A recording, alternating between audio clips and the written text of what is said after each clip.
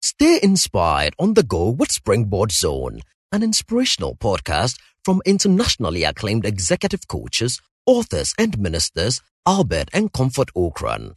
You will be inspired and challenged with strategies to consistently reach for new heights. And now, today's message by Reverend Albert Okran. I'm continuing my series on way makers. Way makers.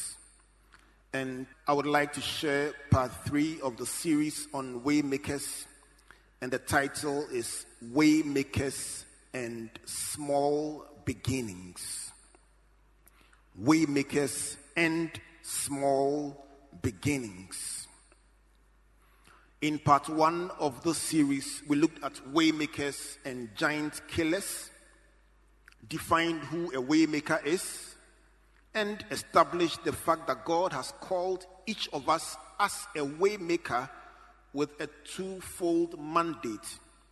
First, to make a way or create a legacy, and to pass on that legacy to generations after us. Every one of us is created in the image of God, and our God does big things. And so you are wired to do big things. Tell somebody big things. How many of you have had God give you a word of prophecy, something that God said, spoke to you directly, and just stirred up your faith that something big would happen in your life? How many of us? I'm sure everybody. Wow. And so everyone has a prophetic word you received at some time, a word from God, something that assured you, stirred up your faith. Naturally, when you hear a word from God, you expect everything to happen immediately. The challenge sometimes is that when God says what he will do, God speaks the end. He speaks the destination, but there is a process. Tell somebody process. And everything that God does, it starts small and then it grows. I want to encourage somebody that your small beginnings should not discourage you. Don't despair because you are holding something small in your hands. The greatness of your life is not defined by the size of what is in your hand today. Hallelujah. Somebody here is a perfect candidate for promotion to the next level. Our foundational scripture, there are 2 of them. The first one is Job chapter 8, verse 7. Job chapter 8, verse 7. A scripture that I treasure very much because God gave it to me at a significant point in my life. And it simply says, though your beginning was small, yet your latter end would increase abundantly. Though your beginning was small, yet your latter end will increase abundantly. In this verse of scripture, the Bible contrasts 2 periods in time: a beginning and an ending. It also contrasts the magnitude or the resources at both stages in time.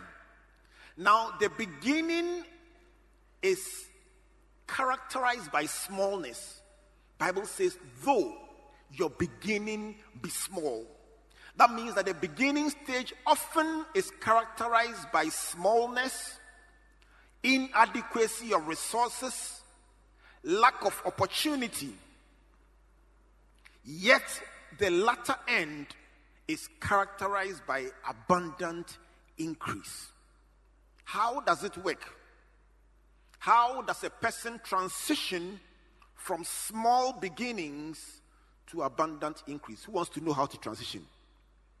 Who wants to know how to move from that place where you know there is something over your life that is big, but today what is in your hand is small, and you want to get to that place of abundance?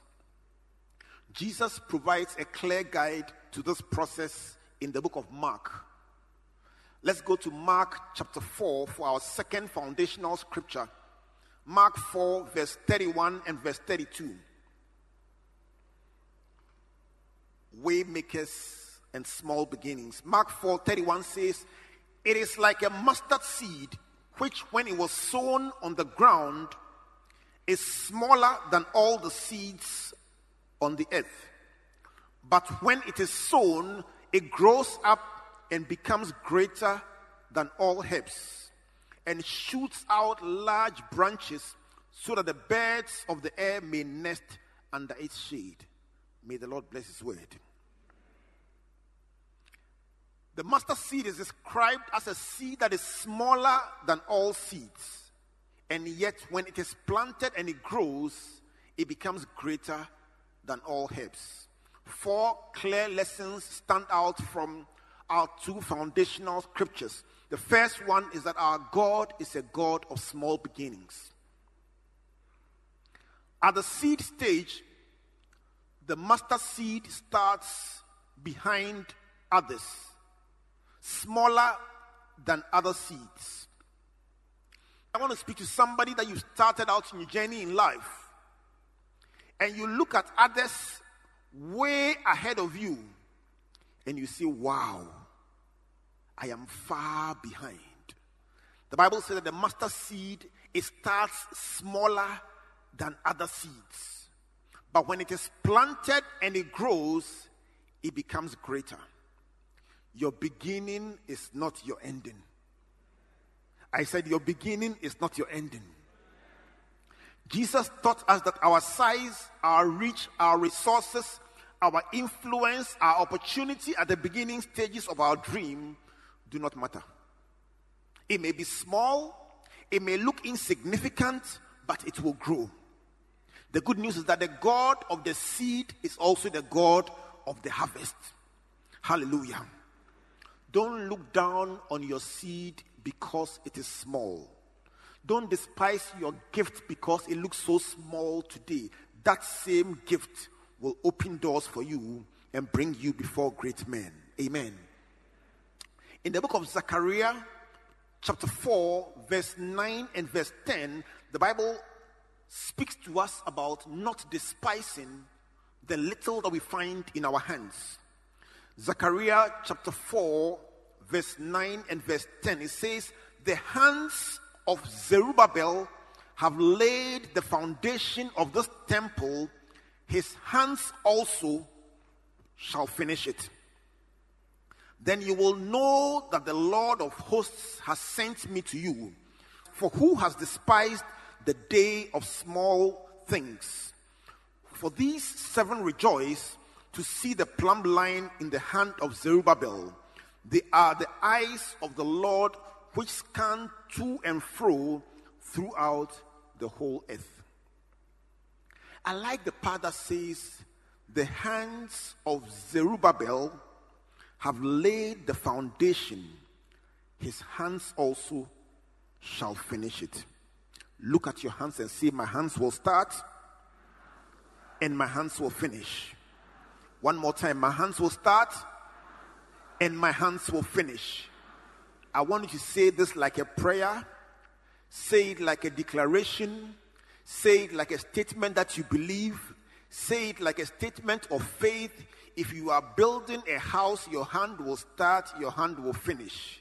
If you are working on a project in your ministry, your hand will start, your hand will finish. If you are pursuing a dream that God laid on your heart, your hand will start and your hand will finish.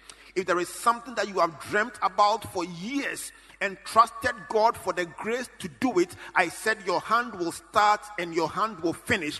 One more time, look into your palm. Say, "My hands will start and my hands will finish." Increase the acceleration. Say, "My hands will start and my hands will finish." One more time, "My hands will start and my hands will finish."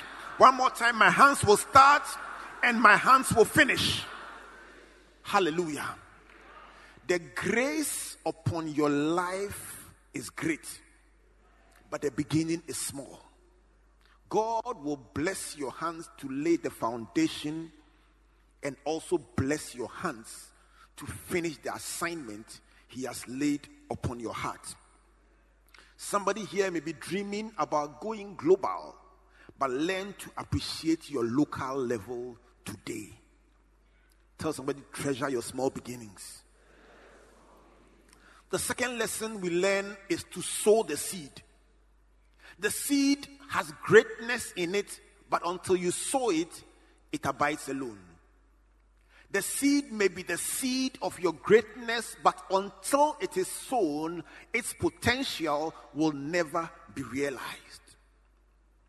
Bible says in the book of Mark that we read that the mustard seed must be sown in the ground. In verse 32, Bible makes us understand that when it is sown, it grows up. When? That means that until and unless it is sown, the seed cannot grow. That grace upon your life, that talent, that call upon your life to go into the ministry, whatever it is you are trusting God to do in this year of leadership, if you don't plant the seed, if you don't step out and do it, it will not grow. And so the question for all of us, what is that small seed you are carrying in your hands that has the potential for greatness, but which you are not sowing? What is that thing that you know God has laid upon your heart? And I know I'm speaking to somebody, something that God has been dealing with you about, and you know that that thing is a seed He has placed inside you that will be a turning point in your life. But somehow, some way, procrastination, fear, uncertainty, anxiety, discouragement is preventing you from planting that seed. Go out there and plant your seed. Believe me, friends, that until and unless that seed is planted, greatness may be knocking at your door, but it will remain unresolved or unrealized potential. Plant the seed. Where is the ground? What is the seed and where is the ground? Find the seed, plant the seed, and plant it in the right place. Hallelujah. The third thing sounds a bit scary, but it's very important for us to appreciate. And that is the fact that your seed will first die. It is that part of the equation or the process that we do not know, and therefore sometimes wonder whether God is with us. I am convinced that many of us are at that place in our journey where the seed has been planted, but somehow the seed seems dead. And when you come to that place, you wonder whether you went or you came. Because you think you have started a journey, but somehow you are stuck. In the book of John 12:24, Jesus said, most assuredly, that means without a doubt, I say unto you, unless a grain of wheat falls into the ground and dies, it remains alone. But if it dies, it produces much grain. Now, the scripture gives the impression that the process of growth involves death and resurrection. The death of your seed is the turning point.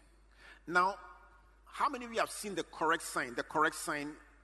Now, the correct sign has a special characteristic about it. First, it goes down and then hits a turning point and then starts going up and all the way up. That is exactly how the life of a seed is. It is like laying the foundation of a building. You go down first and you are like, I'm going in the wrong direction, until you hit a certain point and the base is laid and then the building starts rising. May I encourage somebody that the fact that your seed seems to be going down does not mean that is the end of your life. For a small moment have I forsaken you, but with great mercies will I gather you. The seed may seem to be inclined downwards for a while, but there is a turning point. The seed may die for a while, but the reign of God's presence and the reign of God's glory and the grace of Jehovah shall reign upon your seed, and at the appointed time it will turn and start to climb all the way from strength to strength and from glory to glory. I came to announce to somebody going through that seeming wilderness period where everybody seems to have forsaken you and where your dream does not make sense, and it looks like you are trying to gather and you are just not finding the strength or the resources to push forward. It's just for a moment. It's just a wilderness season, but you will come out and your seed will climb and your seed will sprout and your dream will become a reality. Somebody be encouraged. It is only for a moment. Somebody be encouraged. It is only for a season. Somebody be encouraged. It's a process. Your seed will die, but it will resurrect in Jesus' name. Hallelujah. Your seed will go through a point where it looks like nothing is working for you. Abraham went through that stage. God had spoken a word, and for years he wondered, will this seed grow? Jacob went through that phase. He knew he had the inheritance, but he had to wait. Joseph went through that. There was a promise of greatness upon his life. He had seen the dream confirmed by another dream. 13 years wondering what will happen to the seed. David had the same promise upon his life. Every single way maker goes through a process where your seed seems to die, but the good news is that it shall resurrect. Hallelujah. The fourth thing we learn from our foundational scripture is that your seed will eventually make a way for you. It will eventually make a way for you. In the book of Job, Bible says your latter end will increase abundantly. It means that the small beginning is not your end. Eventually, there will be abundant increase.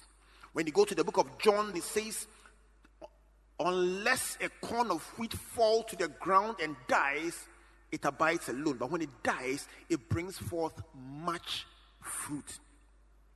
And so Job calls it increase abundantly. John calls it much fruit. But I like the description in Mark that we read, Mark 4:32. It says, even though the seed is the smallest, when it grows, it becomes greater than all the other herbs. That means that there is a principle of acceleration, divine acceleration, that brings somebody from the back of the queue. I don't know if you have watched a long distance race before. Very often the person who will win the race will never hit the front. I don't know why they do that. They give us heartache. You are supporting them and they are standing in some fifth position and creating frustration for you because there is somebody running ahead, and the champion would always relax in 7th position, 5th position, and they take it easy. Then they ring their bell and they say last round, and you say when? But you know, the beautiful thing about the dealings of God is the timing. The timing. You may start from the back, but the timing of God is beautiful, because when they start that last round and they ring the bell, suddenly the champion begins to increase the pace. Then from 5th position, they move to 4th, and then they move to 2nd. And by the time they turn the first 100, they are around the 2nd position, just relaxing around the shoulder of the first person. After the first 200, suddenly with a burst of acceleration, they just go past that first person and then hit the front, and from then on, they just begin to open the gap.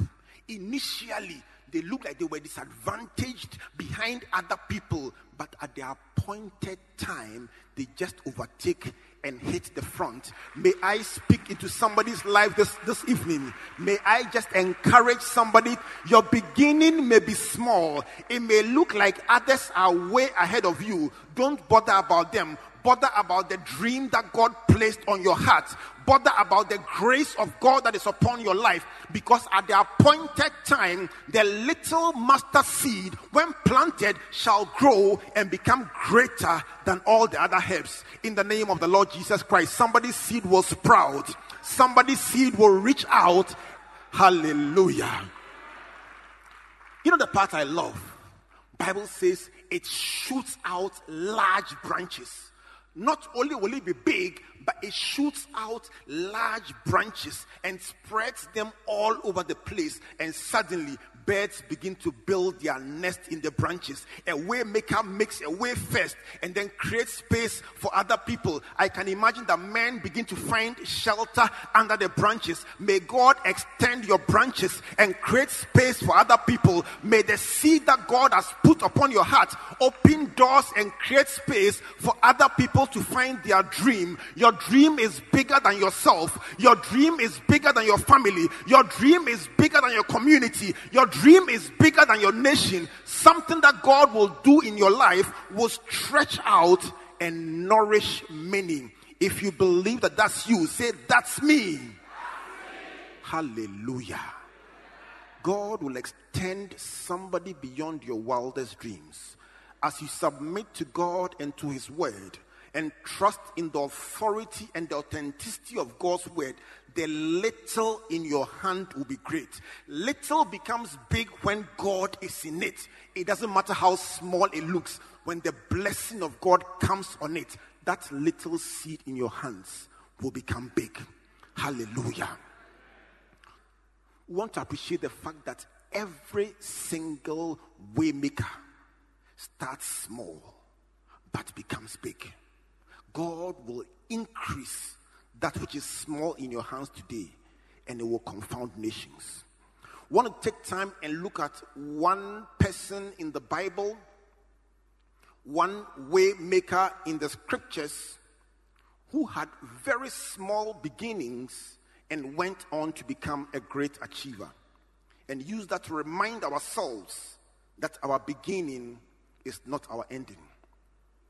Let's go to the book of Judges, chapter 6 and chapter 7, and meet Gideon, the way maker, with small beginnings, who became a great judge of Israel and a deliverer. Gideon's small beginnings. Judges chapter 6. Now, for a bit of background, Israel had sinned against God and followed idols in contravention of God's instructions, and God was very displeased with Israel and allowed the Midianites to totally dominate Israel for a period. During that time, the custom was that whenever you planted anything, just at the harvest time, the Midianites would come and just harvest whatever you have planted and take it away. And so if you wanted to eat, you had to hide the food in order to eat. And it was in that season that Gideon emerged. Let's read from verse 11 of Judges chapter 6. From verse 11 to verse 16. Judges chapter 6, verse 11 to verse 16. It says, "Now the angel of the Lord came and sat under the terebinth tree, which is in Ophrah, which belonged to Joash the Abiezrite, while his son Gideon threshed wheat in the winepress, in order to hide it from the Midianites." Verse 12. "And the angel of the Lord appeared to him and said to him, 'The Lord is with you, you mighty man of valor.' Gideon said to him, 'Oh my Lord, if the Lord is with us, why then has all this happened to us? And where are all his miracles which our fathers told us about, saying, did not the Lord bring us up from Egypt? But now the Lord has forsaken us and delivered us into the hands of the Midianites.'" Verse 14. "Then the Lord turned to him and said, 'Go in this might of yours, and you shall save Israel from the hand of the Midianites. Have I not sent you?' So he said to him, 'Oh my Lord, how can I save Israel? Indeed, my clan is the weakest in Manasseh, and I am the least in my father's house. And the Lord said to him, surely I will be with you, and you shall defeat the Midianites as one man. Thus saith the word of the Lord. Amen. Interesting lessons from the life of the man called Gideon. First one is very clear.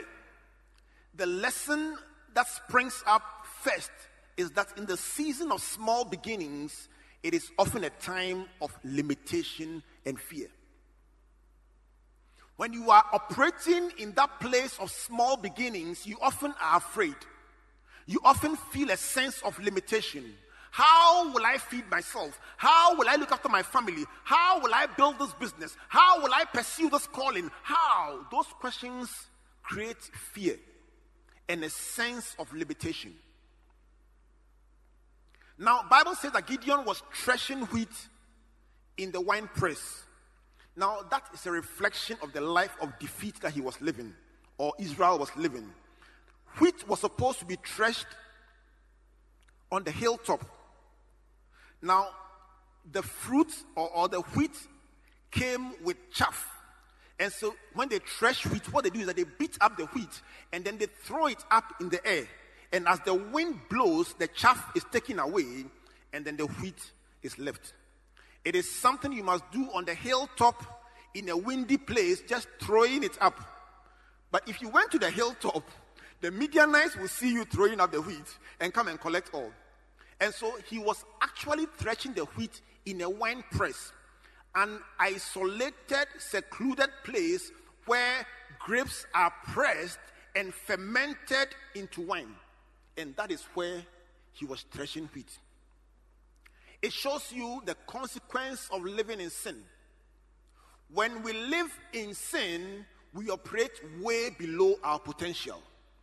When we abandon the ways of God and pursue unrighteousness, we are forced to live way below where God will have us be. Bible says the prodigal son came to himself and said, why am I looking at the food of pigs and desiring it? Sin will drag you down from your destiny. Sin will pull you away from where God wants to take you. And every one of us who desires to be a way maker must commit yourself to walk with God and separate yourself from a life of sin. Hallelujah. Bible says he was threshing wheat in a wine press. The second thing we see is how God sees us. The beautiful thing about God is that the angel appears to Gideon, and the angel is a type of Christ. And he doesn't say, you see the consequence of your sin. You see how you are struggling and suffering. He says, the Lord is with you, you mighty man of valor. And that is a word of God to somebody. The Lord is with you, you mighty man. The Lord is with you, you mighty woman. You may be afraid, you may be struggling, but God is with you, and he says you are mighty. He said, the Lord is with you, you mighty man of valor. It almost seems like a contradiction between how God sees us and our reality. God sees us based on our potential, based on where he's taking us, based on the harvest. We often see ourselves based on our current reality. So God says, you are blessed, like telling Mary, the Lord is with you. How can these things be? What are you talking about? God sees us based on where he's taking us. God is seeing you based on your future. God is seeing you based on the coming harvest. The third thing we see was an objection, and it was natural. It's almost like you are broke, and then somebody sees you and says, millionaire. You say, hold on a minute. First thing is you will look back to see whether there was somebody else coming behind you that the person was calling. And so Gideon reacted like, wait a minute, you must have chosen a totally wrong person. Because in the first place, my tribe is small. And inside my tribe too, my clan is small in the tribe. And even inside my clan or my father's house, me too, I am the smallest there. Sometimes when God talks about what he wants to do with our lives, we look at ourselves and say, me, I don't matter. I have nothing. I don't know anyone. The first objection is to look at the limitations in our lives. When God called Moses, he said, I can't even speak. He called Jeremiah, he says, I'm too young and I can't speak. He called Sarah and said, you will have a child. He says, oh, I'm too old to have a child. Jeremiah says, I'm too young. Sarah says, I'm too old. He called Saul and Saul said, me, the whole of Benjamin, my father's house is the lowest. And inside my father's house too, I am the lowest. Just like Gideon. The objections we raise are because we look at our present situation. But the good news I came with for somebody tonight is that God is not looking at your current situation. God is not looking at your struggles. God is looking at your end. He knows the end from the beginning. Somebody be encouraged that the picture that God has about your life is greater than the picture that you see today. What is God saying about you today? And what is your response? If God says you are great, what is your response? If God says you are blessed, what is your response? If God says you are a mighty woman, what is your response? Will you believe the report of the Lord? Will you believe that the word of God concerning your life is true? Gideon objected. He said, wrong number. But God assured him. He gave him a divine assurance. He said, have I not called you? Go in this your might. God is assuring somebody that go in this your might. You may see your fear, but I see courage.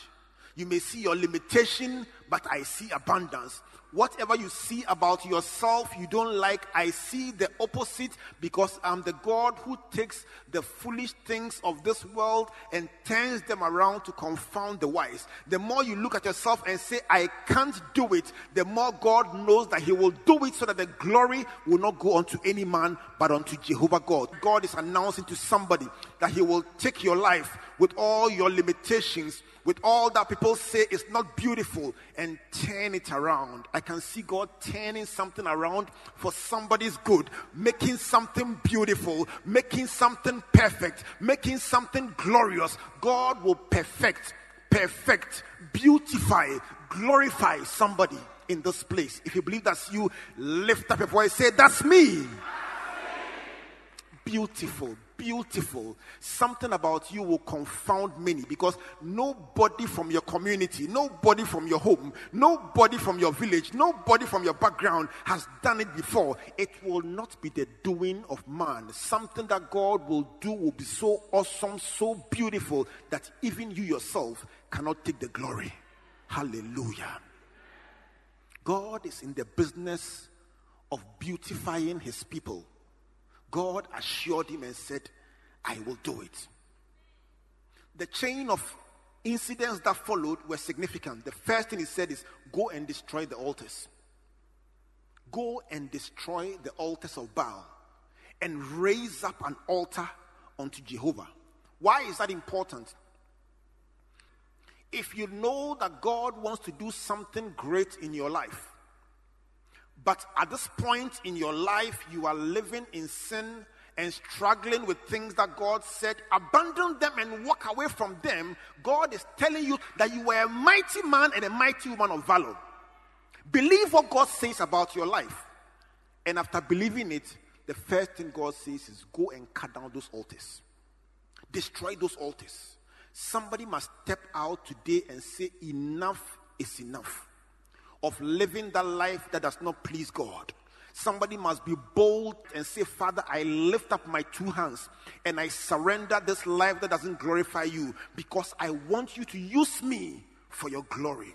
How many want to say, Father, I give up that life that does not honor you. I give up that life that does not glorify you. I openly and honestly surrender, and I say, Holy Spirit, help me to walk away from sin. Help me to walk away from unrighteousness. Help me to give up every habit that does not glorify Christ. No altar, no barrier, no impediment must stand in the way of that which God wants to do with my life. If you believe it, just lift up your hands to God and say, Father, help me.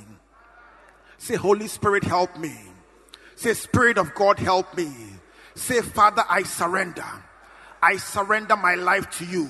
I surrender my thoughts to you. I surrender my heart to you. I want to live for you. I want to honor you. Let my life glorify you. In Jesus' name. Bless the name of the Lord, somebody. Destroy every altar. Throw down those altars and erect an altar in your home, an altar of worship, an altar of devotion. Tell yourself every day, I will wake up an hour earlier and I will come before the Lord in prayer and open up the scriptures and allow the Holy Spirit to speak to me. Raise up an altar in your home. Raise up an altar in your family. Start a family devotion. Create a place where God can reach you in Jesus' name. Throw down those altars and raise an altar unto Jehovah. Gideon was given a new name, Jerubbaal, which means idols are nothing. Hallelujah. Throw down those altars. Somebody must destroy some altars. The sixth thing we see in Gideon's life is the selecting of his team. Now, this is very important because the big thing that God will do with your life will be so big, you can't do it alone. The thing that God will do, the vision God has given you, the dream God has placed on your heart, you cannot do it alone. And so you will need people, and this particular point shows us how to find the people to stand around you as you build your vision. Bible says that the Midianites came out against Israel with a huge army of 135,000 soldiers. Bible says they spread out like locusts and like sand on the seashore. Now, conventional wisdom meant that if somebody came against you with 135,000 soldiers, how many will you also bring? At least match the numbers. Is that not it? Tell somebody, match the numbers. If somebody came against you with 135,000 soldiers, you must at least find 100,000 or something. So the Midianites came against Israel with 135,000 soldiers. Gideon blew the trumpet and managed to raise 32,000. That's about a quarter of the number. I'm sure he will say, if we work hard, we will make it. And then he came to God and God said, there are too many. I mean, at this point, you are scratching your head. The enemy has 135,000. You have 32,000. Just imagine in business, imagine in ministry, imagine in your life, the dream you are pursuing. Somebody has far more than you, and the little you have, God says, is too much. Sometimes in the dealings of God with us, the things that God says, they don't make sense. But that is what we call the sovereignty of God. You see, if God were a man, we can argue and calculate things and we can predict him. But the beauty about this is that God is not a man. He said, there are too many. So go and call them and say, if anyone is afraid, if anyone is going to war and you genuinely are afraid, please go home. And surprisingly, the test of courage, 22,000 went home that day. Now, it means that from 32,000 against 135,000, now you have 10,000 against 135,000. And you are like, these guys have to really fight to survive or will die. Then God came again and said, you know what? Even this number is too much. At that point, you want to tell God, you know what? If you want me to lose, you tell me. So God says, even 10,000 is too much. At this point, take them through a test of readiness, a test of alertness, a test of diligence. Take them to the water. Let them drink. Those who drink as if consumption is all that there is to life and don't lift up their head, let them go home. It is only those who, as they are consuming, they are watching, they are the ones who are ready. There is a principle in life that when you are pursuing a dream, you cannot be caught up in consumption. You get food and you are eating it as if that is all that there is to it. There must be a certain alertness for opportunity, a certain appreciation of the fact that you are a person on a mission. And so anything that will distract you, you stay focused and don't get caught up in it. And so Bible says that test of alertness dropped the number to 300. Now, if you are a mathematician, that is less than 1%. It is actually 0.2%. 300 versus 135,000. How shall these things be? In the pursuit of your dream, everyone will get to that point where God has told you something. You look at it and you say, how will this happen? It doesn't make sense. If you tell people, they will laugh. And you are wondering, how do I piece this one together? It is God who spoke. You believe it, but at the same time, you are afraid. 300 versus 135,000. Now, at that point, God did something that, for me, is one of the most beautiful parts of the story. And somebody will be encouraged by what God did. God provided divine intelligence. Now, in warfare, when they say intelligence, it means that you reveal the secrets of the opponent or the secrets of the enemy. And so God said to Gideon, if you don't believe me that 300 can win this war tonight, come. And let's read what God did in dealing with the fears and anxiety of Gideon. Let's go to our last scripture for the day, verse 12 to 15 of Judges chapter 7. Judges 7, verse 12 to verse 15. Very interesting portion of scripture.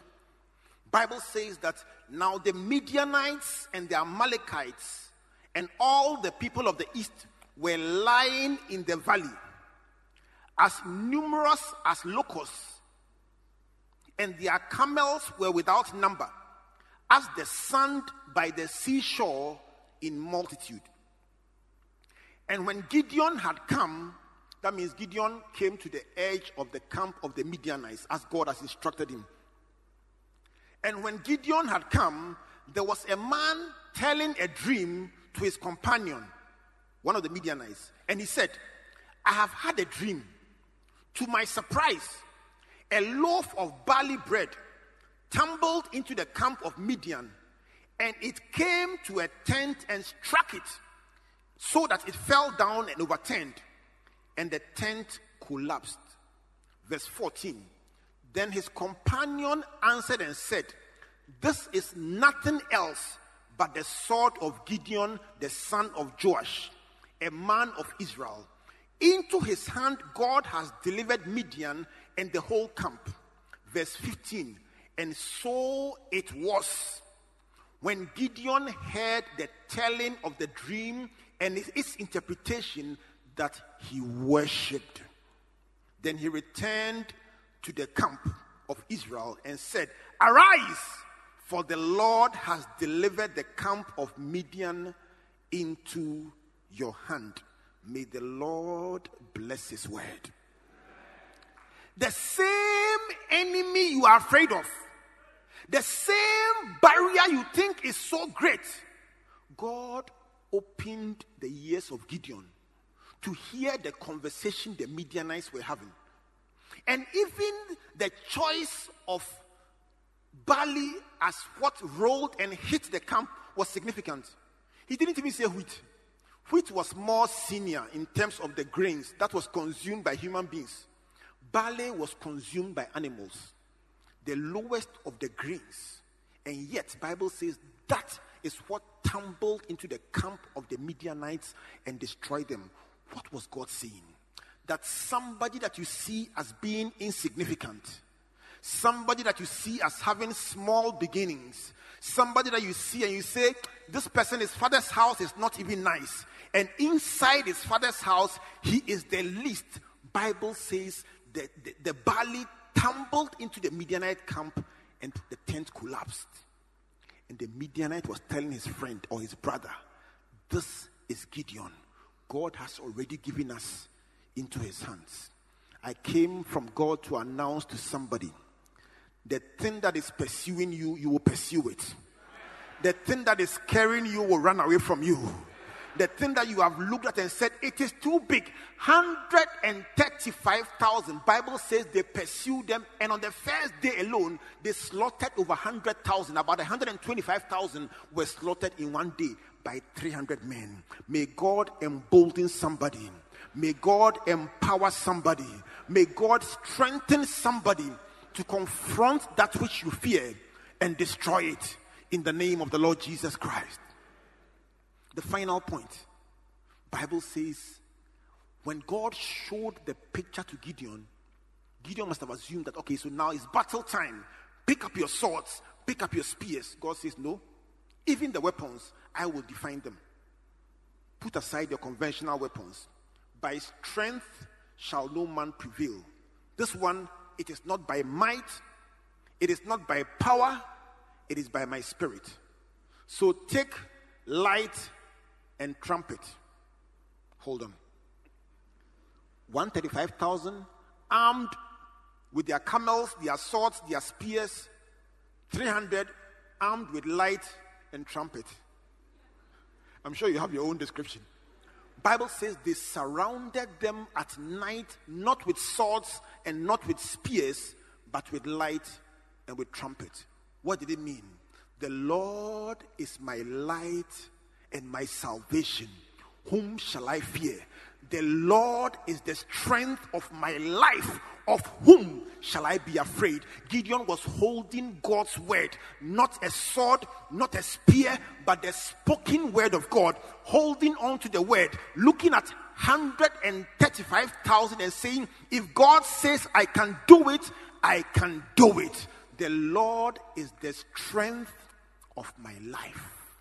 Thy word is a lamp unto my feet and a light for my path. Somebody hold fast onto the word of God.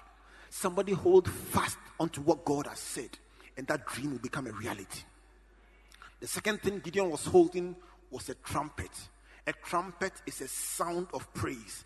It is an announcement of the greatness of our God. And so Gideon was holding the word of God and was holding his praise. And Bible says they just surrounded the Midianite camp. And at the appointed time, he just raised the light and blew the trumpet. He just lifted up the word and then blew the trumpet of worship.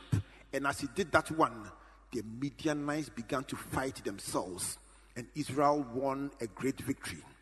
Somebody's about to walk into a great victory. Somebody's about to lift up God's word and see a great victory in your life. Somebody's about to say, my beginning is small, but by the enablement of God's word and by the power of the Holy Spirit, I will pursue my pursuers. They may be many, but they will fall before me. I came to announce to somebody that the Lord is your light. The Lord is your strength. The Lord is the strength of your life. Don't be afraid of any limitation. Don't be afraid of the fact that your resources are small. Though your beginning be small, your latter end will greatly increase. May God increase somebody. May God lift somebody up. And may God beautify somebody with his salvation. In Jesus' name, amen. Thank you for listening to Springboard Zone, an inspirational podcast by Albert and Comfort Okran.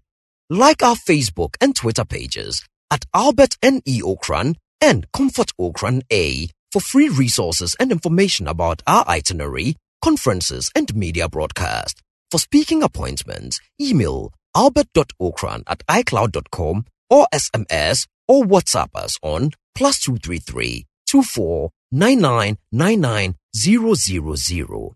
You may also subscribe to www.albertokran.com, amazon.com, or your favorite online bookstore for copies of our inspirational books and audiovisual materials.